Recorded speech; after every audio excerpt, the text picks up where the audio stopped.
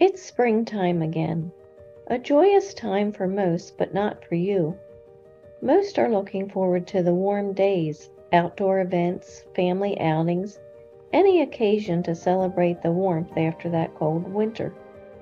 However, your mind turns to that horrific event, the yearly family reunion, that will be occurring soon. Your uncles refer to it as the all boys reunion because among your cousins, you are the only girl. Even your own parents take on a different tone with you at this annual event.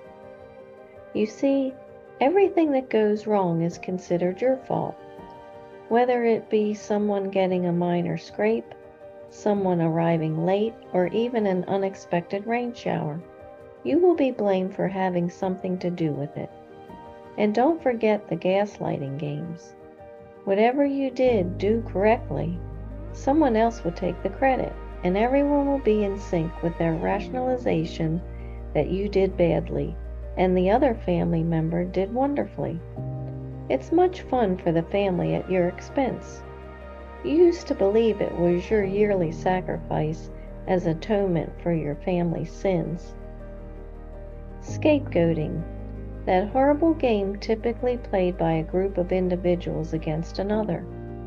Considered an ego defense, the players take their uncomfortable negative feelings about themselves, such as failure, frustration, anger, envy, insecurity, or shame, and redirect those negative feelings onto a victim. In short, it's a game where everything that happens to the players becomes the fault of another. Thus, the players reconstrue the entire event to make themselves look like the victim. But the real victim, as we know, is the poor soul who is receiving that bucket of mental pain from the players. From your training with the Stoicists, you know and can identify when scapegoating is occurring. You know the term is from the Old Testament in the Bible. The book of Leviticus records God's instruction to Moses and Aaron to sacrifice 2 goats each year. One goat was to be killed and its blood sprinkled on the Ark of the Covenant, followed by the high priest laying his hands on the remaining goat's head with a confession of the sins of the people. This second goat was then released into the wilderness, carrying the people's burden of sin. Hence the term scapegoat for this second goat. You also know that the altar present in every church is a symbol to remind us of this Old Testament practice, leading, of course, to the sacrifice of Jesus himself as a scapegoat for our sins.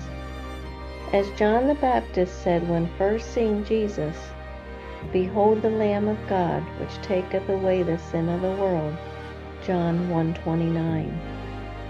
So, for you, after gaining an understanding of what had been happening to you over those years, you know to remove yourself from those who attempt to displace their uncomfortable feelings about themselves on you. Those family events you no longer attend, their pleas for your attendance, or, truth be told, their attempts to guilt you for not attending, you now simply ignore. Sometimes the no contact rule must be deployed, and you alone have total control over whom you will associate with. And while on the constant outlook for trusted friends, this is one of the characteristics that you keep a watchful lookout for as you test another for true friendship. For you have found that when with a friend, the friend can act one way alone with you, but once surrounded by a group of their other friends, their demeanor changes quickly, and some unknowing soul becomes a scapegoat for their complaining.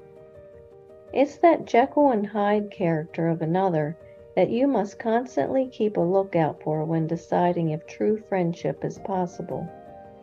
Because your trusted friend, that mirror for your soul, would never attempt to place such mental anguish on anyone. Now, using my Stoic storytelling meditation method, My relative lashed out at me for something that I had no control over. Should I lash back?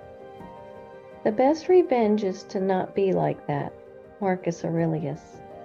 Do not take revenge, my dear friends, but leave room for God's wrath. For it's written, "It is mine to avenge, I will repay," says the Lord. Apostle Paul. I will keep my cool and leave their presence as quickly as possible.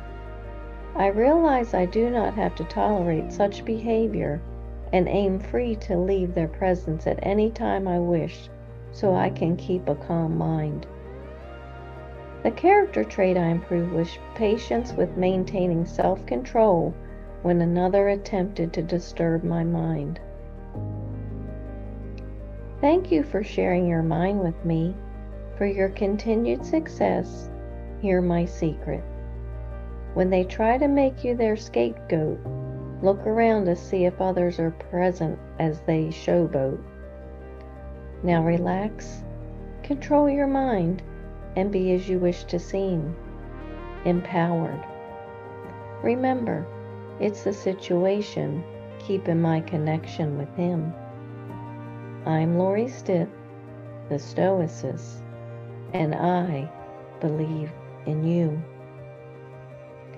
If you like what you mentally now see, join my website to learn and think like me at stoicmatchmaker.com.